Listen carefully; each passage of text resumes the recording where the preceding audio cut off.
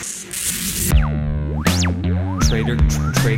Cobb Crypto Podcast. This is the Trader Cobb Crypto Podcast.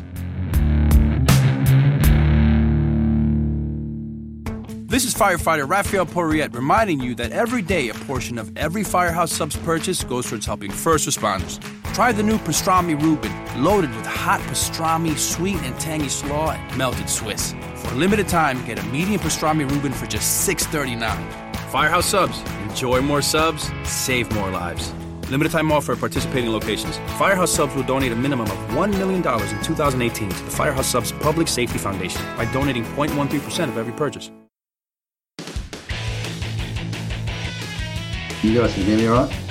Yeah, we got you. Ladies and gentlemen, welcome to the show. That was our amazing special guest today. This is Trader Cobb, and he's going to be with us for a while just to hang out and tell us about himself and cover some news with us. So, Trader Cobb, Craig, thanks for joining us today. No worries. It's an absolute pleasure. Thank you for being on my show last week, and I look forward to, hopefully adding some value to your viewers and listeners. Perfect. It's going to be a great time. And I'm also here with the usual. Tim Baker. Yeah, so we are going to have a ton of fun. I picked some stories that are also kind of about trading just in the news, some Coinbase stuff and some stock market stuff. We are going to get to all that later today, and I hope you'll be around for this amazing time, all of you amazing listeners. I am going to real quick flip on my screen share to show you the place to be tonight. This is YouMeBTC.com/live. This is where you can hang out with us, watch the video, jump in the chat, read some show notes, click on some links that we're going to cover, and tons more. We already got John Macelonis in the chat. He says, I made it. First time live. Been listening for months. Welcome, John. Thanks for joining us. You did pick a good one, as Tim says. Trader Cobb is going to blow us away today. I guarantee it. So, hey, another thing on this page that I should cover is the poll at the bottom. So here's our question, guys. Which of these features is most important in a cryptocurrency?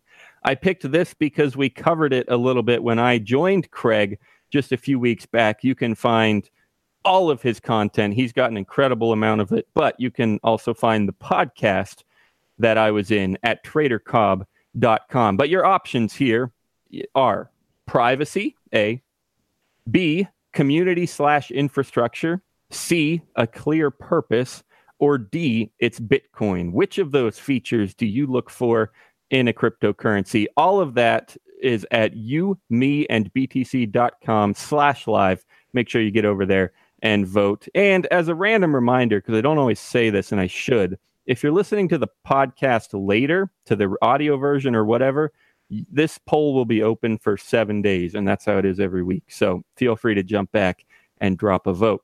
All right, time to get into some Craig. Thanks for joining us once again. Please tell us just about yourself. Where are you from? What do you do? And why are you here? I'm Craig Cobb, Trader Cobb. I'm from Bondi Beach, Sydney, Australia. That's where I am now. And I'm a trader and investor in cryptocurrency. I've been in traditional markets for first shared purchase was when I was 16, so a long time in traditional markets, actively trading full time. For more or less, I've been trading actively for 11 years, full time for about 8 of those 11 years, and entered into cryptocurrency last year. I'm a technical trader when it comes to the trading side of things. I'm a very structured trader. So when I say structured, I mean what I'm looking at is having a written checklist, a literal structured approach whereby you literally check things off a list. So I try not to leave too much to thinking. One of the things that I have is a motto is trade what you see, not what you think. I do not think, I do. I'm a doing trader. Why did this move is not an interest of mine. The fact that it did move, and was I on it or was I not on it, that is my interest. So, yeah, I've been around for a while. I've got the Trader Cobb Crypto Show, which is just going phenomenally well. We've got a huge amount of listeners on that daily. I've got plenty of free content on my website, tradercobb.com, where you can find. I actually put out more free content than I do paid content. So I'm just pushing as much out as possible, trying to help educate what I see as a very young and in many cases immature, and I don't mean that disrespectfully, I'm talking about the market itself, very young and immature space. I'm trying to bring the level up so that people, one of my sayings again is, even a turkey can fly in a hurricane. I want people to be educated to be able to make money in bull and bear markets, and to be truly empowered, they need to have a good education. I've been doing that for a long time, so therefore I figured I'd jump in the space and see if I could fill that void. Awesome. Perfect. Yeah, I know we talked when I was on your show, we talked about how important your experience is and how long you've been in the space. One of the things, simple question I should ask is maybe exactly how long it is, because when I was writing the show notes, I struggled with whether I should say years or decades, because I didn't want to say too many decades if it made you sound too old. So how long have you been doing this? Look, I've been investing, like I said, from 16, so that would be, I'm 34 now, so nearly 2 decades. Got it. I've been trading for 11 years, so that's actively trading. So not just buying the odd share here and there and having an interest, but actively doing it and pursuing it on a daily basis. Cool. So probably the biggest question I could think of that anyone might ask someone with experience trading, like the first thing that probably everyone would ask is, well, how do you do it? Like, what are some of those things on your checklist? I know it's obviously like any profession or hobby or whatever. There's a ton to it. That's why you have almost 2 decades of experience. But just some basic concepts and ideas and thoughts. Like, how do you do it? What makes you good at it, and how can other people start at least to learn about it and do it?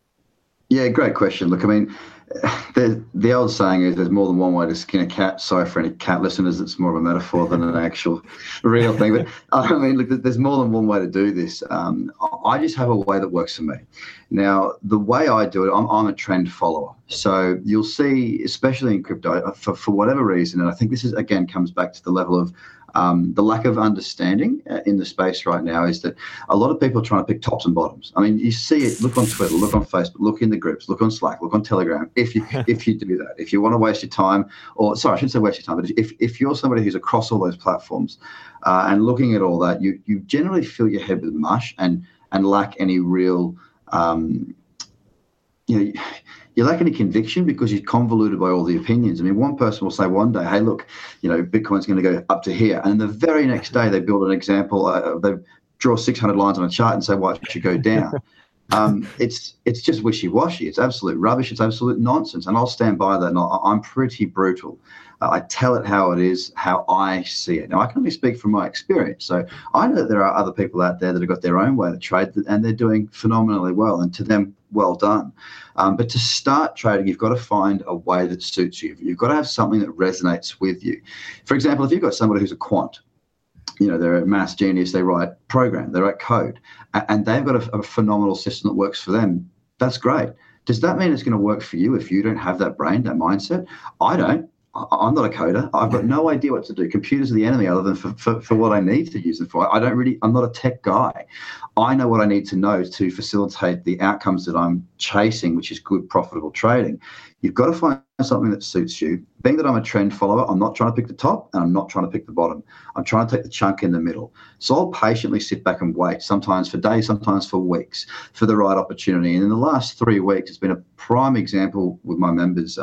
There's been 3 trades that I've taken in the last 3 weeks. Now, all of them, this is purely coincidental that we're on the show, and it just happens to be 3 in a row. All of them have gone on to be phenomenally good profits. Bitcoin Cash was a 10x to the short side. Just got filled in yesterday in EOS Bitcoin. A really nice trade, hit 1-to-1, minimized my risk already. So there's a lot of ways that we can do it. You've just got to have a structure that you're comfortable with, and that takes time. And starting by finding somebody who I believe is no nonsense, cut the bullshit, so to speak.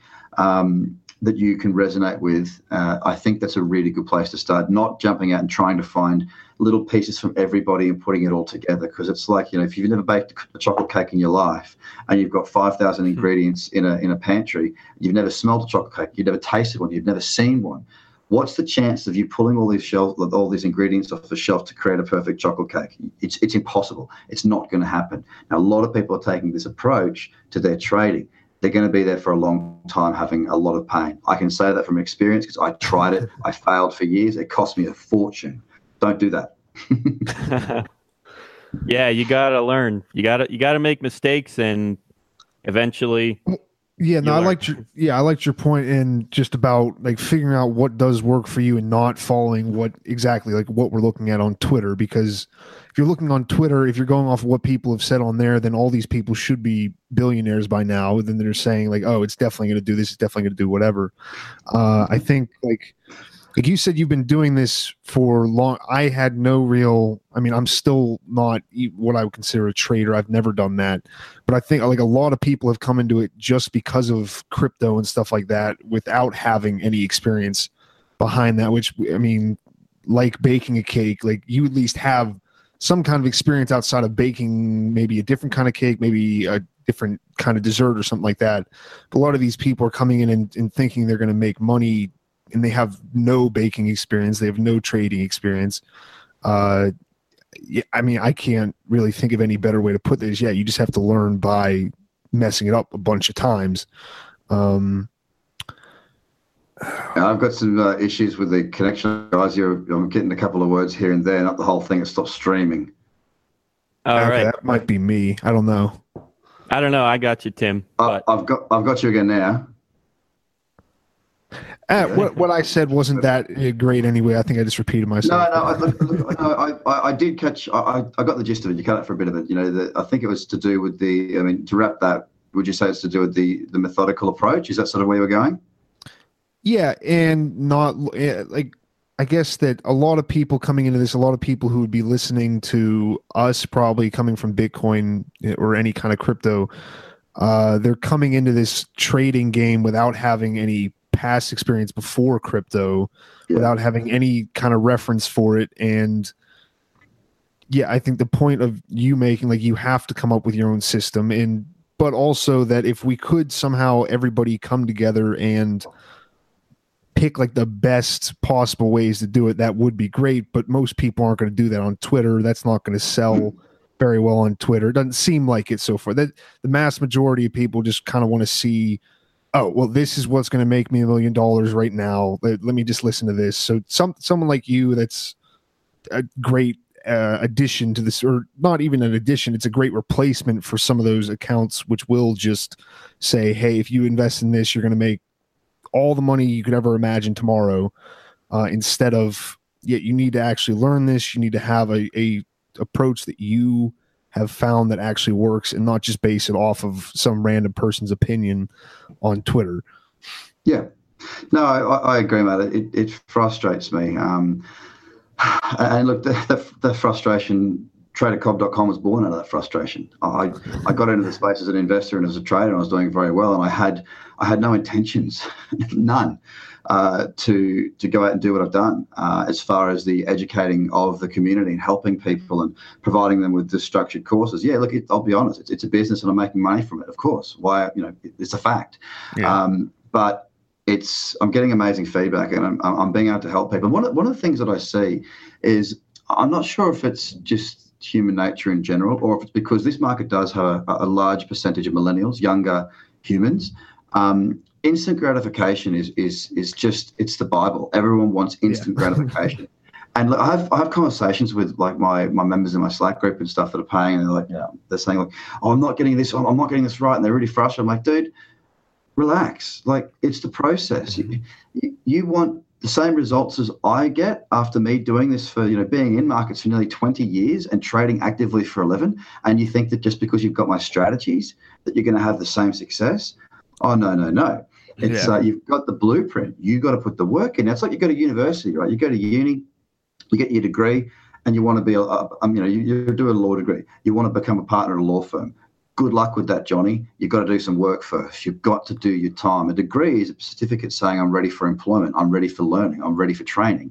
Learning strategy and structure gives you the guide, it gives you the path. It doesn't give you the success. You are the one that needs to achieve that. And it takes some time. Don't beat yourself up, but make sure that you're on the right path, because the time's going to pass. The time will pass regardless of what you do. If you're using that time effectively and applying some significant structured approaches, not just to your trading strategy, but to your daily routines, then that time's going to pass where you're taking positive steps in the right direction, as opposed to just pissing in the wind and hoping that it's going to work one day. Yeah. It takes effort, a lot of learning, and like we said, mistakes happen, and you learn from those too. So and you can't, like, the person who's going to learn faster, or we can't say that there isn't somebody who's not going to do that, but that person is so much an outlier of what normally happens that you can't expect yourself to fall into that. Like, I guess it's great, and it's a nice way to try to keep yourself going if you are having issues that, hey, I mean, I can figure this out. But the person who's going to pick it up, like, just right away is not likely to be you at all. Like, the probability of that happening is almost none. I agree. I agree. Look, one of the things I will say to you is, like, to you and your audience is, for me, I spent the best part of 3 years, using my entrepreneurial brain to try and, figure it out. Do you know what I mean? Like, when you're an entrepreneur, you sort of you just do it and you learn on the fly. That doesn't apply to trading. So for 3 years, I wasted a ton of money and a ton of time. What made me a successful trader was literally copying other people. Find somebody who has the success. Find somebody who knows what they're doing. And like I said, that somebody's got to be someone that you can resonate with, that you understand what they say. It's got to make logical sense from the day one. You don't need to understand it, but you can understand the logic as to why it may work. Now, if you can find that, like I did, you'll give in. Like, I gave in to process. I stopped, because when I was trying to make money, I inevitably didn't. When I stopped trying to make money and started to focus on doing what good traders do, that's when things turned around, because I was focused on the process. You get rewarded for good behaviors. You get rewarded for doing the right thing in life. You don't get rewarded by just being there. You've got to start with the structured approach to work your way through. And then if you can perfect that, the perfection of simplicity results in the outcome, which is hopefully good returns.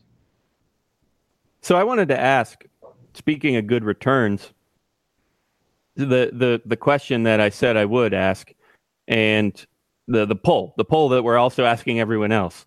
So the reminder is that if anyone else wants to vote, head over to youmeandbtc.com/live to get to tonight's landing page.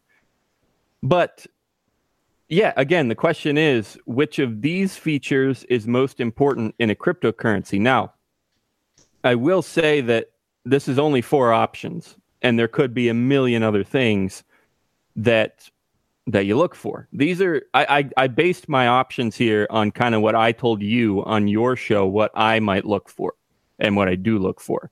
But totally fine if you have other thoughts or ideas. But like I said, speaking of big returns, which of these features would you say, that might lead to returns for you? And the options are, again, privacy, community/infrastructure. I put those together just because, it's the idea of having people there, people working on it, people building it, and talking to each other and developing exchanges and whatever else. So that's option 2, community/infrastructure. Option 3 is a clear purpose, or option C, for a lot of people, they just want Bitcoin. It's Bitcoin. That's what I look for, and that's what I buy. Any thoughts on that, Craig, what you look for? Yeah. So let's go through it again. So 2 was infrastructure. 2 was community/infrastructure. Yep. Okay. What was 1 again? Number 1 was privacy. Okay. 3 was clear purpose, and the last one was Bitcoin. Okay. Well, we'll leave Bitcoin out. Okay. So Privacy is a part of it, but I don't think that's, for me, that's not the biggest. And I'm not talking from an evangelical point of view. I'm talking strictly from an investment point of view. That's it. Nothing more, nothing less. Straight up investment. Not to say that all my decisions are made like that, because I do support projects that I believe have got a very good purpose as far as helping to change the world. But at the end of the day, I'm not going to give somebody a wedge of my cash just for, rainbows and lollipops. I want to see results. But I'm willing to lean towards a project that is doing the right thing and walk away from a project that I may even see as being successful, but I don't like the idea. I don't think it's going to help anything. So just to give your viewers, listeners, a bit of an idea, I'm not just straight up investment banker boy. Never worked in an investment bank. I've always done my own thing. I sort of walk down a fine, narrow path. Community is important. For getting things done, but for also spreading the word. As we all know, in cryptocurrency, it's an online community. Now, if that community is happy, it tends to shill and talk a lot about the certain projects, which then it spreads like wildfire. We've got that ability. So community is definitely there. Clear purpose is number one for me. Definitely, clear purpose is number one. Trying to be a jack of all trades, and I see this in Australia with some projects that I've invested in. Brilliant people in that said industry, but then they've got to run an event. They don't know how to run an event. They can't run an event. They're useless at running an event, and they won't hand over the power to somebody who can run the event. And I think that you need some old heads in this new dog. You know what I mean? Like there's young people that are doing fantastic things in the space and coding and doing all the brilliant stuff and understanding the cryptography and all that, but there still needs to be some old school business principle around execution. An older head in business may not come to crypto, but an older head who's asked as an advisor to come to crypto may go, well, hang on, Jordan, you don't really know how to run events, so why are you running events? You need to be the lead technology officer, but you're setting up and running events. Well, that's a dumb thing, and a young mind might not see that as well as a matured mind. So clear purpose is really important. Clear purpose in roles and responsibilities within the project, but also clear purpose as in what are we trying to actually achieve. That's the first one. The three things that I go for, just to sort of expand on that, out of your ones, I'd say clear purpose, but the three things are, does this need to exist? We see a lot of projects come onto the marketplace into the blockchain world, and they're just trying to make money. They're just trying to cash in. So does advertising need to be on the blockchain? Does this need to be on the blockchain? What is the benefit? Does the blockchain help to make the consumer happier, the cost of doing business lower, therefore a reduction in spending for the consumer, therefore a happier consumer? Does it make things more efficient, safer, more secure?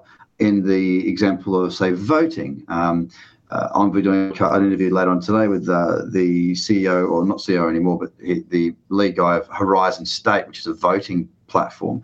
It makes it incorruptible, much cheaper. It does a lot of things that benefit us as a society, but then as a business. So does it need to exist, or is it a money grab? The team is extraordinarily important for me. Like I was saying before, I'm happy to have young blood, but I want some old heads too. I want some strategic minds within the business to help, whether they be chairman or chairwoman or just a director or an advisor. I want to know their capacity, and I want to know their involvement, and I want to know they've got some skin in the game. I don't just want a picture of an old dog standing there with a smile in his corporate photo. I want to know this. So I want to know this person's involved with that project. I want to know that the team has, not just business experience, but also relevant business experience. So if I'm doing a travel token, for example, I want to know that there's some people in there that have worked in the travel industry for the last 15, 20 years, because they're going to have the network and the connections and the relationships to help to spawn this project out. So team's really, really important. And the third one is a utility. Does the token link back to the successful outcome of the project? At the end of the day, you can have a business that runs and they do it. Like, for example, let's use Virgin as an example, just because why not? Virgin Airlines, yeah? If Virgin Airlines did a token and said, yeah, we'll do Virgin on the blockchain. We'll do all our bookings on the blockchain. There you go. It's all good. It's all fine. And we go, yeah, but Virgin's stock price just went up, or you've just posted a 25% increase in quarterly revenues. But the token, it's not doing anything because it's not linked. The token's separate to the outcome of the business. You can't have that because effectively you're buying air. You're not buying equity in a company when you're buying a token. So you've got to have that linked back so they connect together, so that the business might be a brilliant business, but it's got no link to the token. So therefore the business can do this and the token can still do this. You need them linked together. They're the three things I think that are very, very important. There are a million more, but if you can cover those three and get a pretty good, clear understanding around those three, then you're well on your way to finding a good project. So, hey, hit us one more time. Those three, just one sentence each, just as a summary. Yeah. So, number one, like you've said, clear purpose. And does it need to be on the blockchain? Is there any benefit for this being there? If the blockchain's not needed, who cares? Yeah. So does it need to be on the blockchain? Is there a reason for it to be on the blockchain? Number two is team. Relevant experience, old heads. I want a couple of old heads always. They don't have to be old, like 70-year-olds, but I want people. I don't want a team of 22-year-olds. Not that there's anything wrong with that, but I don't feel comfortable if there's not somebody there that has the relevant experience. Because if you look across 1,000 projects that are built by 22-year-olds, maybe 2 come out and have major success. You look at Ethereum, they go, well, what about this one? Yes, that's the exception. That's like talking about, comparing Steve Jobs to everybody else in Silicon Valley with a startup. You can't do that. So the team is extraordinarily important. And third, the token has a link back to the business. So it's got a utility. There's a reason for it to exist other than just a money grab. Got it. That is all great information. And I'll tell you, those are questions and issues that we've had to talk about a lot on this show, because there are obviously just ICOs. That term is a real sketchy term to a lot of people. So we've had to discuss countless times, and we've had different opinions, and different hosts have had different opinions, and we've gone through different fluctuations in our own opinions. But you have to discuss, how do you decide which ones are money grabs and which ones aren't? And that's just a tough question, because a lot of them are, and a lot of them are just pointless and dangerous and hilarious or whatever. So that's why I think those 3 points help to sort of work that out a bit better. Right. I'm not sure what Zach's up to today, our other co-host. He might be busy, but he's been a little more, I don't know what the word, not quite active, maybe vocal. Yeah, he might be a little more vocal about his thoughts on ICOs, and he's interviewed several traders on his show, which is also on our network. It's the Coin Pod. Every Tuesday he does that. But anyway, I wish he was on. He'd probably have some great insights or questions about that. But I'll suffice to say that it's a serious issue that everyone has to consider. Is how do you decide? How do you know? What approach do you take when someone asks you for money for a coin that may do something or might not? And we all have to deal with it. So Zach also interviewed someone about regulation too, because there's a lot of questions and thoughts about regulation around ICOs for all of those exact same reasons. So I'll toss that over to you, Craig, and just ask totally generally, what do you think about regulation, what we've seen with regulation, especially with regard to ICOs, and are they securities? Are they not securities? Should we worry that they're going to come after all these coins? Any thoughts on that whole issue? Yeah. We want this market to grow, right? We want the market cap to grow. We want money to come in. We want it to go to $1 trillion, 2, 3, 4, 10 trillion. We want that as investors, as traders, as participants within this incredibly exciting and new space, which is the blockchain and crypto asset marketplace. For that to occur, we need to have institutional money. For the institutional money to feel comfortable enough to enter into this market, we do need a form of regulation. How they regulate? Man, don't know. But do we need it? And am I worried about it? The worry, it's not really there. And I think that's probably because I've been around a bit longer. So I don't see this being like this ship is sailing. It's not going back to port. It's not going to sink. We are on our way. Now, whether it takes us this long to get the regulation right or this long to get the regulation right, notice the one thing that doesn't change is getting the regulation right. And Right. this remains. It doesn't go, it remains. That is there. So I think it comes back to people's expectations. A lot of people want to they look at the charts, and this is a very flawed way of doing it, and they go, oh, look, back in May last year it was worth this, and then it went up by 150 times. Well, I want that. Bravo. So do I. So do I. You're going to need to have a bit of patience, potentially. It could happen again. I believe we will see these sorts of parabolic moves occur across many different tokens. It's becoming more tricky now. It's not just, suck it and see. There's a lot out there. There's a lot of stuff that we've got to learn. The regulation is not scary. The regulation is good. People that are scared of the regulation are after gains in 3 to 6 months. I'm not. I'm a trader, so I can trade the short-term fluctuations. I'm cool with it. That's where my income is, right? I make money from doing that. As an investor, I'm in it for the long run. I'm talking, 10 years time from now, my investments that I make throughout the next year, next 2 years, 3 years, and leading up to there, that's going to make me, I don't know where it's going to get me, but my view is it's going to get me to a very, very large, to a place of comfort beyond where I'm at now. And I've got no doubt about that. I've got no doubt whatsoever. Regulation is needed. The way they do it is important. We need to get rid of the frauds and the scams. And, you look at Facebook, you look at MailChimp, you look at, I think, Google as well, to a certain extent, Twitter, are talking about the banning of cryptocurrency ads. Well, you've got two camps. One camp's freaking out and saying it's the end of the world. This is terrible. Everyone's out as a conspiracy. They're trying to wreck the world, blah, blah, blah. And then you've got the people that are like me that go, I understand why they're doing this.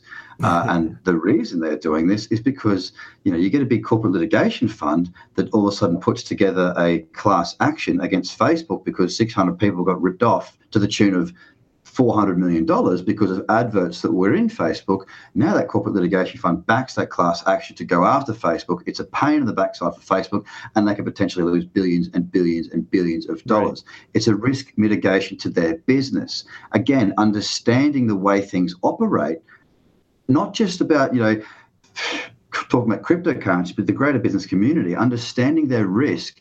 You can actually understand why they're doing it. I do exactly the same thing. The regulation helps to bring some clarity. We'll lift those bans on advertising because we'll have a ballpark to play within, and it will cut out a lot of the frauds, therefore bringing in institutional money. Regulation is needed. Yeah, those are some great thoughts, and exactly the kind of stuff that we've covered a ton on this show. Every time someone goes and talks to some Senate committee or the Canadian Senate or whoever, you gotta listen to those and see what their plans are and think about it. But yeah, you're right. I mean, crypto's here to stay, and they're gonna figure stuff out. And we also have debates about what is the right regulation, and they might not do it exactly the way we want, but. And also, plenty of us are totally against regulation, and that almost certainly wouldn't happen. And that's kind of a double negative. They almost certainly will regulate, even if you're totally against regulation. But even then, I love your sentiment that crypto's here to stay. Even when they regulate it, and even if you hate regulation, crypto is here to stay. And that's great. Well, yeah, because it's out of the bag at this point. What was the phrase? The cat's out of the bag, because crypto can't really go as long as you aren't just completely shutting everything down. If like an EMP goes off, or we've even I know John used to have it. They don't even support the SMS Bitcoin transactions anymore, do they? Probably not the same one that we were talking about back then, but I'm sure there's people today that there's some kind of SMS Bitcoin stuff somewhere, probably. Okay, yeah, but unless there's like a catastrophic world event, it's going to be very hard to actually regulate Bitcoin out of existence, regulate crypto out of existence. But that doesn't mean they're not going to try, obviously. So you kind of do have to take it as well, they're going to do this, and I just need to, like what you said, Daniel, and what you said, Craig, but you pay attention to what they're doing. You can, like, as a you trade every single day. That does make the fluctuations and any kind of change in regulations and all this stuff does allow you to make money day to day. But if you are into Bitcoin for whatever reason, if you want to make money off it, if you like the idea, if you like the technology, none of it can really put a damper on why you would want to hold it for a long time. I guess this is going back to what you were talking about, how a lot of kids our age, I guess technically we're adults now, but that you wanting instant gratification, you can't have that always. It was nice to see what happened, 2 months ago, when it was just doubling. But that it's not that if something like that constantly happened in something, like, you'd have to say there's some kind of an issue here. There's something going on behind this, and it's constantly just doing this for years on end. So I guess just don't.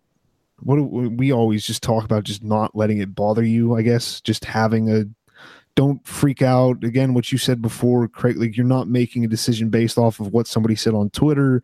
You're not making a decision based off of an emotional feeling you're having. You just go, okay, well, this has worked in the past, or this is what I've told myself I'm always going to do. Just stick to that, and don't get washed away in a collective terror or a collective celebration of something. Yeah. Mate, I tell you what, I've got to say, that sounds far too reasonable to me. The voice of reason, mate. You're absolutely right. Tim knows how to make sense once in a while. It's rare. Glad that I was around for that one or two times.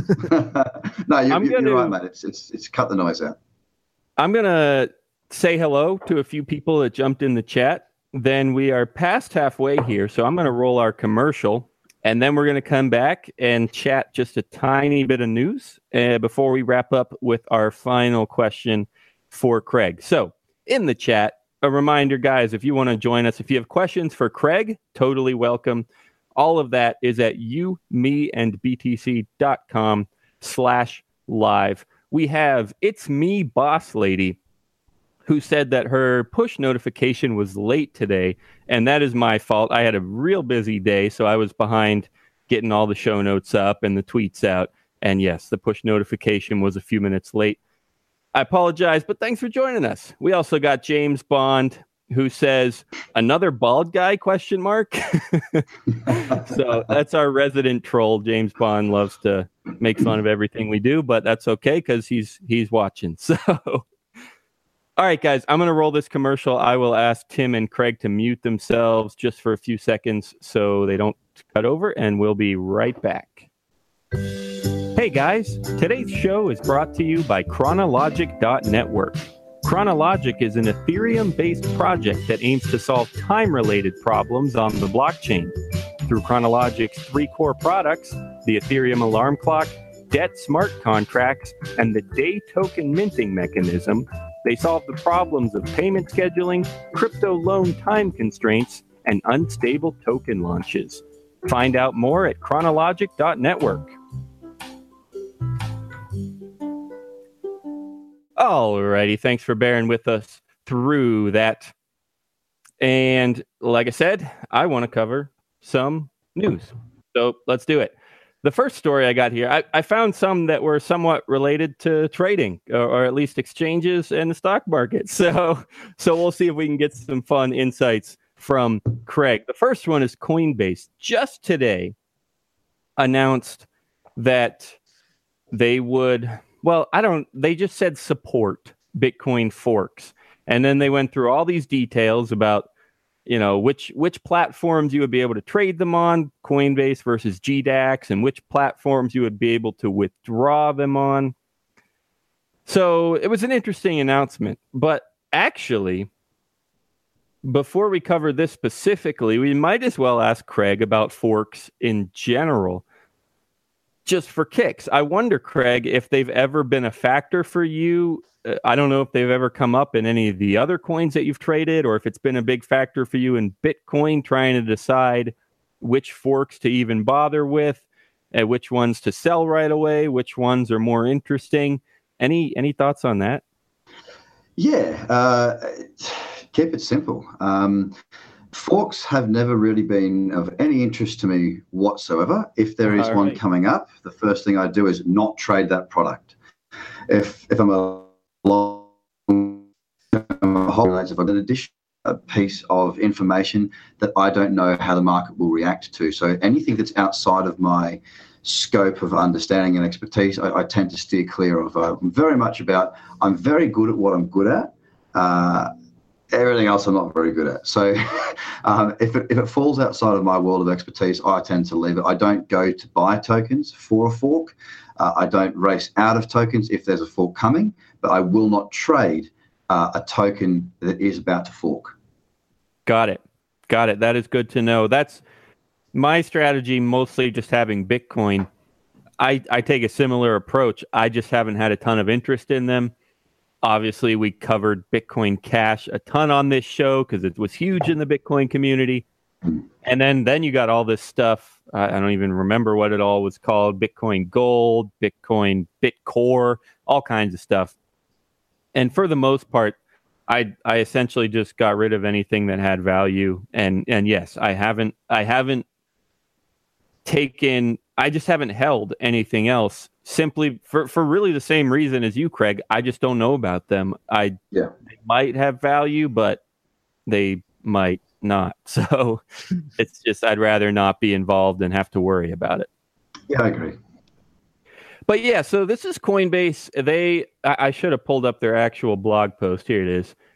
They go through, like I said, they have GDAX, they have Coinbase, they have their payment processor, which I guess is called Coinbase Commerce.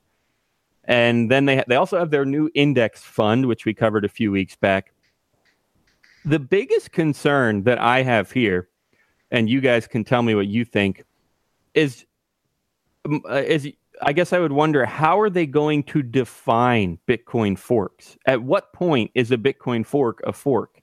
Because there are, at least 5 by now that have really tried, and probably tens and eventually hundreds that will try to fork Bitcoin, and they'll claim, oh, yep, this is a fork. Even if you don't get a percentage of the hashing power, you could just make a whole new network that uses the same addresses and airdrop coins on those addresses. And is that a fork? So that's been my biggest concern with this kind of announcement, is at what point do you call it a fork and start supporting it?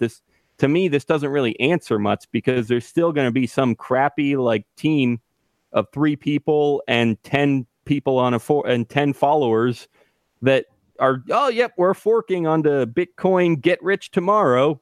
Is Coinbase going to support that? I don't know. Any thoughts on that, guys? That was kind of my biggest concern. Tim. Yes. Tim, how do you define a Bitcoin fork? Whenever Twitter tells me it is. That's my biggest issue is that.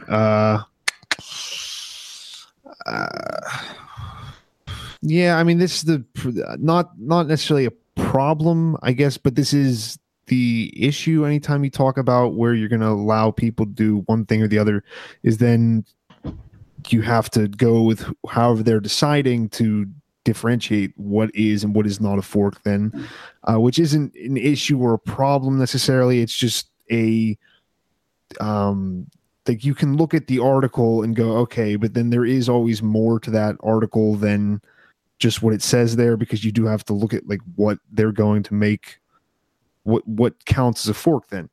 I mean,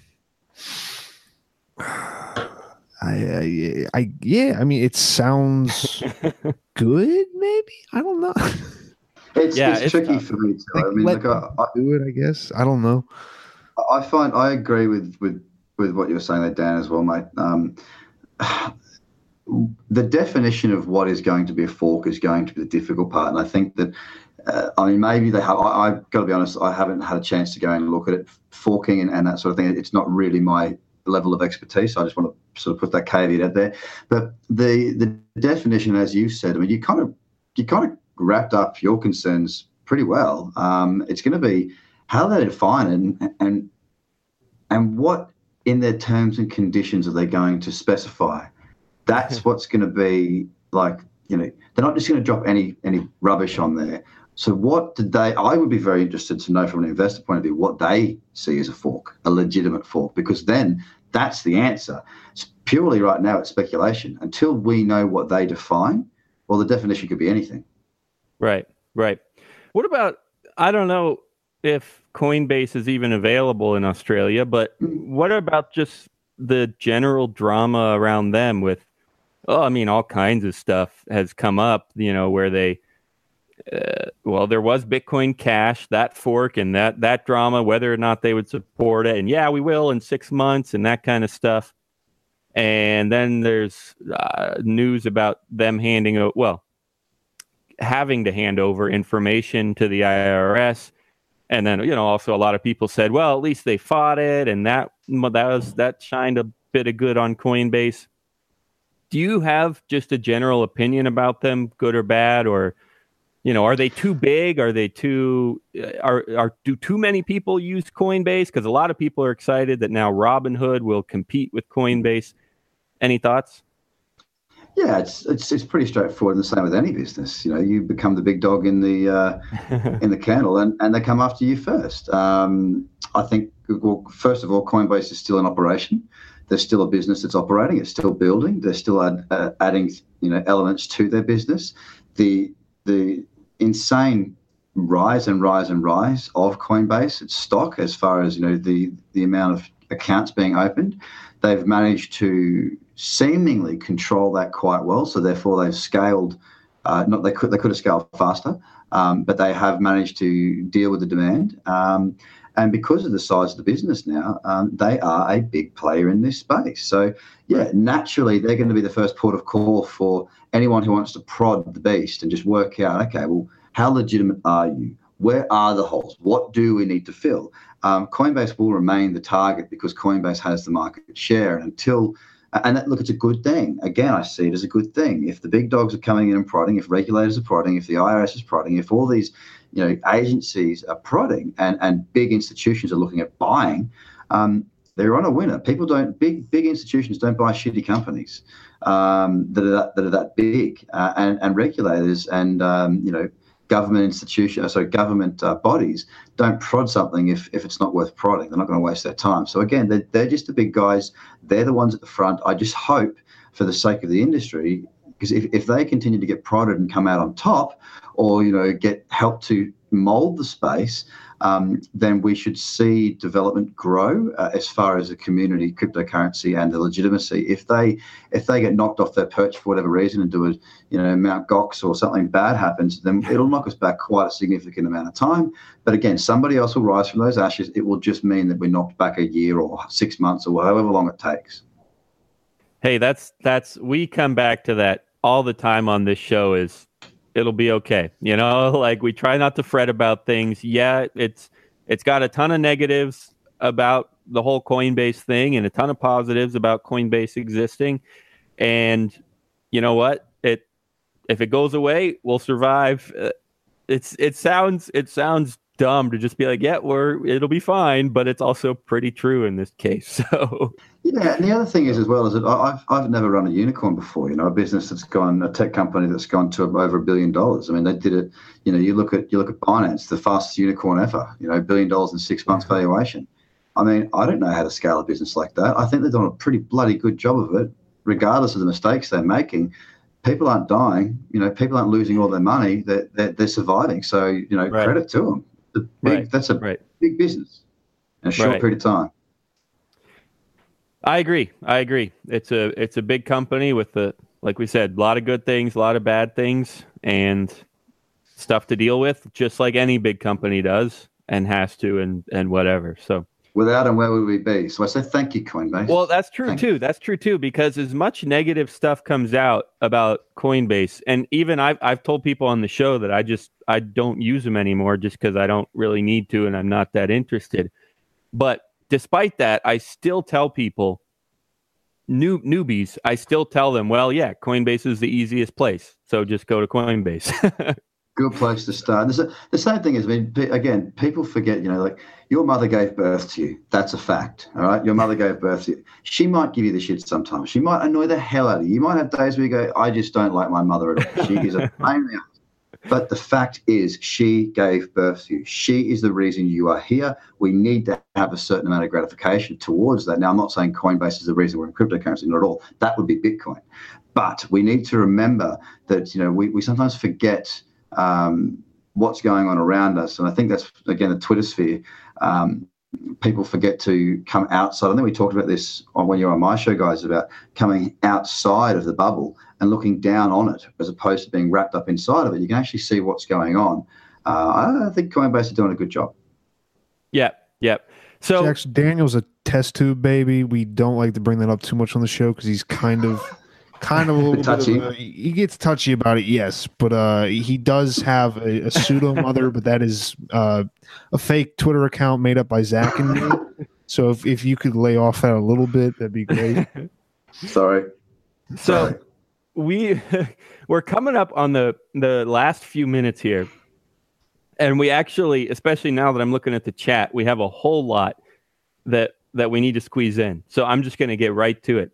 John Massalonis says, what is, and I'll ask you if you don't mind, Craig, just to try to keep it simple and get out some thoughts, and then we'll get to a few more questions here.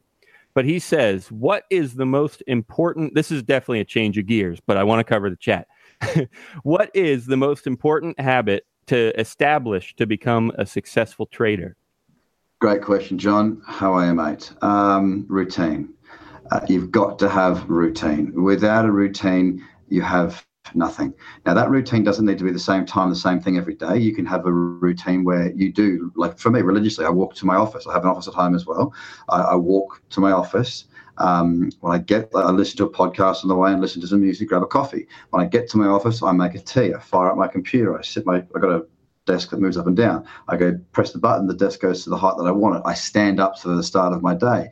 I have a quick look at the market. I record my podcast. There's a series of events that occur that get me into the zone. Now, there's a book called it's written by Mark Douglas, called Trading in the Zone. It's not about trading. It's about the psychology that you need to have. Now, a routine helps to bring you into a place and a position of calm where you need to be at your best. The idea behind it is trying to get yourself, you have those days where let's say you're at work, right? And everything you do, you're getting it done real quick, efficiently, effectively. You're just like, you just got this strut about your life that day.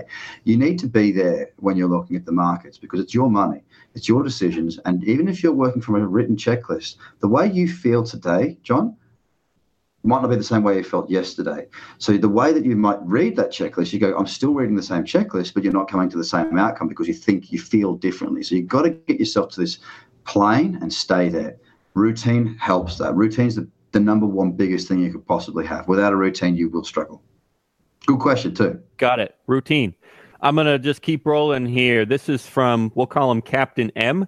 And he says, question for Cobb. Are there any certain utilities that he thinks tokens could be useful for, advertising or marketing, etc.? And I think it's a great question because you mentioned when you were listing what you look for in a coin, you said you didn't want a coin that doesn't even need to be on the blockchain. So yeah, what purposes do you think tokens could be most useful for? Look, I think probably the best example, it's an example that I think I gave when I was on the show, when you were on my show as well, is it's voting. So it's a very left field. It's like, hang on, how on earth does voting on the blockchain help? Well, it's not hackable. It's not fraudulent. You cannot recount it. You can't mess with it. It's on and it's done. One vote, bang, there it is. So I think an application like that where, think about how we vote now. I mean, I know in Australia, we've probably got a similar sort of voting system, polling system as you guys. You go to a booth, you got paper, you got people, you got cardboard everywhere, you got these stupid little booths, and you got pens everywhere. Now, that is an immense waste of time. It's an immense waste of resources. It's an immense waste of paper. We've got this world we're trying to keep alive and we keep trying to kill it. Voting doesn't help with paper's bad. So there are so many ways that voting on the blockchain is beneficial, not just cost, but security and to avoid fraud and to be certain. this is a great space to be looking at this. Now, I use it because I'm very passionate about a project. I've now become friends with the guy who runs the business. It's called Horizon State, and they're doing some phenomenal things. That's a really good project. As far as an example for a token utility and the reason for something seemingly left field to exist and be important on the blockchain, I think it's a really good example. And I'm not saying this that you go and buy it. That's not my objective whatsoever. I couldn't care less what you do. I want you to make your own decisions always. But my point is as an example, because it probably isn't the first thing that would have popped into your mind. So yeah, there are some really good projects out there. That being one of them. I hope that answers the question. Yeah, that's useful stuff. Useful stuff on the blockchain or with tokens, and that's great. So one more here from the chat, and then we'll wrap it up with one or two more little questions of our own. This is also from John Macelonis. He says, in the past, there has been an attitude of price doesn't matter. In his opinion, trading requires high sensitivity to price or trends. Is trading contrary to the HODL mindset and Bitcoin maximalism? Great question. No, there are two different schools of thought. There are your investors. That's your HODL. You're our traders. That is that we do what we got to do within our trends. I do both, but I don't let them converge. So, for example, a bad trade does not become an investment. A bad trade or a losing trade is a losing trade, and a good trade can be a losing trade. A bad trade shouldn't be defined by the profit or the loss. It should be defined by the execution of the strategy. You execute flawlessly, it's a good trade, whether it's a win or loss. If you execute badly and the trade wins, it's still a bad trade. And what you're actually doing is getting a positive outcome to a negative behavior, which will in turn help it start you up. That's gambling once you do that. You might get a 10x gain accidentally, and you might love it and keep doing that and then get a 100x loss. Correct. So yeah. I think that, back to the question, I think it's there are two schools of, what was the name? Mac Daddy or something? It was John again. John. John, Mac Daddy. John, it's a good question. I think that if you define each category and you execute based around a structured rule-based system, now if you can't if you think you've got a strategy but you can't write it down, you don't have a strategy. And that's not to upset anybody. It's as factual as the sun will rise tomorrow for us to survive. It's a fact. If you think you've got a strategy but you cannot write that down, and I don't mean take 3 weeks to write down, I mean write down now, or at least the majority of it, you don't have a strategy. Have a strategy for your investing, have a strategy for your trading, don't let them cross-pollinate. And I've seen this plenty of times, people in traditional markets more so than crypto over the years, they'll go, oh, my brother works for XYZ, so therefore I bought some shares. If that's your strategy, that is not a strategy either. So define what you're trying to achieve and set a series of rules around that definition for you to match the outcome. Perfect. So again, moving on, we have two more quick things. I will ask just a simple question about our last story just so that we can say we covered it. Then I'll turn it over to Tim to ask the question that we try to ask everyone, and then we'll wrap up because we are at an hour now. So I figure our other story was about the stock market. It's pretty simple. It's just down quite a bit recently. And also, for whatever reason, they also tangled in Facebook with this story from Cointelegraph. But to keep it simple and to cover it quick, the main question that I might ask and that other people might have is, do you think, in this case specifically and in general, is there any correlation between the stock market and crypto and Bitcoin? Because a lot of people might say that if the stock market is struggling, people might turn to Bitcoin as a little bit of a safe haven. It's still really risky, but people consider it outside the system and possibly safe. So that's the question. Is there or should there be any correlation in this case or in general? No. The crypto market's too small. The traditional markets don't give two shits about what happens in crypto. You've got many companies out there that are valued at high valuation in the entire crypto space. So it's not even a blip on the radar. coming back to some more in depth on that, though, I believe that if we see a trust issue once more within the financial system, like we did in the global financial crisis with a bad underwriting of just toxic debt being given AAA bond ratings, we see something like this where the big dogs of town walk away going, ha, ha, ha, we're not going to jail, you're all poor, I get back on my yacht. That is an area where I do believe that we will see potentially a shift and a recalibration of investment into crypto, and it's just because the lack of trust. I mean, you think about the generation, up to between sort of 25 or 20 and 45. Probably I was like 25 and 45. A 25-year-old will have been 16, 17 when the GFC hit. They'll have seen their parents go through some struggles. It will have been a part of their life, and they'll be conscious enough and old enough to have remembered that period of time. So they'll have their own opinions based on however it hit their family. You then jump into my age group, which is mid-30s. I traded through it. It didn't affect me too badly because I didn't have a great deal of riches at the time. As a matter of fact, the GFC was where I made my first proper money because I was trading it. And I saw a lot of people get hurt by that. And what did piss me off was the greed and the lack of responsibility. So I was like, this is bullshit. Yes, I've done phenomenally well from this, but a lot of people are hurting, and that's rubbish. That's not fair. And nobody's being persecuted for this. It just seemed like such a corrupt system to me, and it really annoyed me. So if we start to see that those 16-year-olds are now in their mid-20s, if we see that again occur over the next 2, 3, 4, whenever, I think that you'll have a lot more action from my demographic that do have some money, a lot more from the mid-40s, the 10 years, the decade above me, because they'll have more money and it will affect them, and they'll need to recalibrate. Hey, this is the second time it's happened. We're not going through this a third time. And then you'll also have the younger generation that are going, look, we're not suckers. We've seen it happen twice now.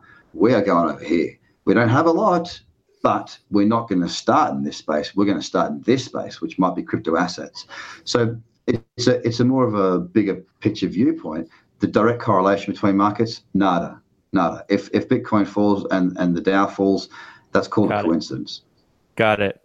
Yeah, I mean that's a great point though. That a ton of people love Bitcoin because it's outside of the banking system and the traditional investment system and the debt system and stuff. So I totally agree that in time, if debt does fall apart ever again, then yeah, totally agree. Some people might try to get away from that system. So, all right, Tim. Yep. Tim, hit us with the finale here. Every time we drag somebody in to talk to Daniel, because we do like to let them have a little bit of time to express themselves afterwards. We like to ask people when we have them on the show to give us your favorites. Doesn't have to be any particular thing of what I'm going to list, just the general idea, your favorite memory, your worst memory in crypto, the best time you got scammed, the best time you misplaced money, the best time you dealt with some random person. If you had a really famous, really just like maybe the most prominent moment you can think of off the top of your head having to do with crypto, Bitcoin, anything in this space. Just give us like your favorite story if you were going to tell it at like a bar or something like that. Yeah, okay. No, that's a good one.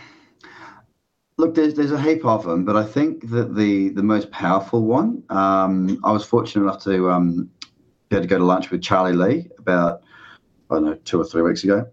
Oh, wow. And sit down and talk with him, check out his watch, which was cool. I'm a watch guy. But sort of sit down and discuss with him just the space. Obviously, he is a blinkered person. When I say blinkered person, it's Litecoin or that's it. That's his world. And I think that space in something is important.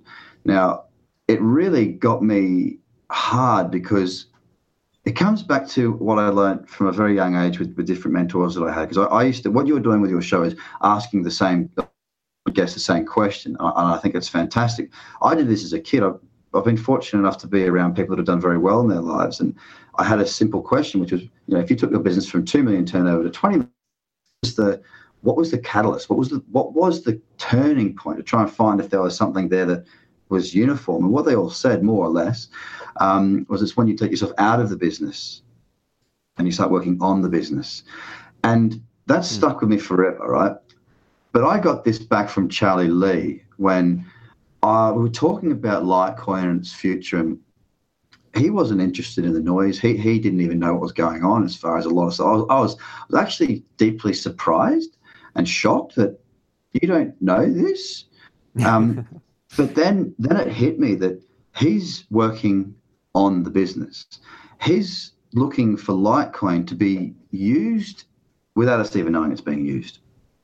He wants it to be that ingrained into our life. Now, he's a visionary in that regard, and he's working towards that goal. Now, all the little bumps along the way, it's like being on a road. You sit in your car, and the road is made up of literally billions of little tiny stones, all laid out. You don't feel each of the rocks, but if you got out of the car and pulled one rock out and jumped on it, it would hurt like hell.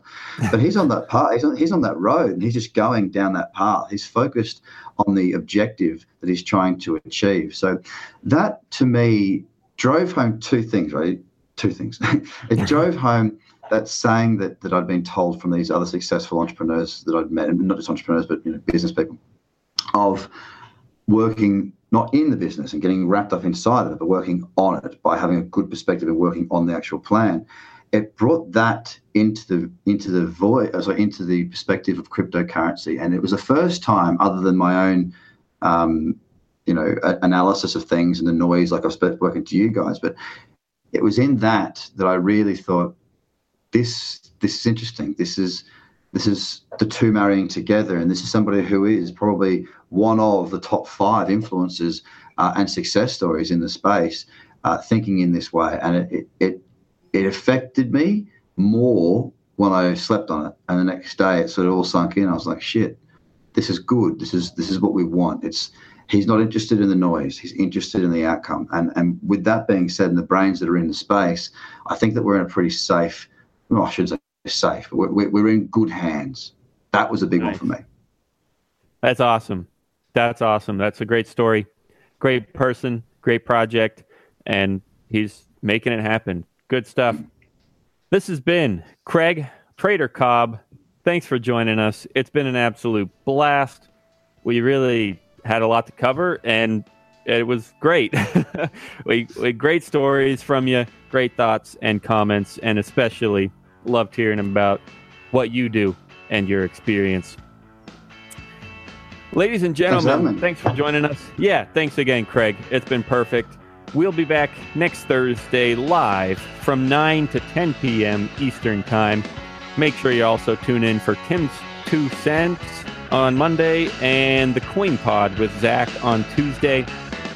And in the meantime, all of that and so much more can be found at YouMeBTC.com. And we definitely encourage you to check out TraderCobb.com. That's with 2 B's. And, he's got his own podcast, too. So if you're listening, you probably like podcasts. You can find his there. He's everywhere on Stitcher, iTunes, whatever else. So that's all there.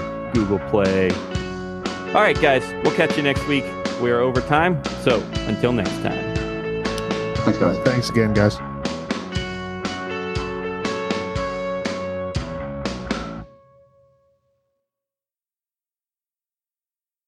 This is firefighter Raphael Porriette reminding you that every day a portion of every Firehouse Subs purchase goes towards helping first responders. Try the new pastrami Reuben, loaded with hot pastrami, sweet and tangy slaw, and melted Swiss. For a limited time, get a medium pastrami Reuben for just $6.39. Firehouse Subs. Enjoy more subs, save more lives. Limited time offer at participating locations. Firehouse Subs will donate a minimum of $1 million in 2018 to the Firehouse Subs Public Safety Foundation by donating 0.13% of every purchase. The Trader Cobb Crypto Podcast. Check out TraderCobb.com because experience matters.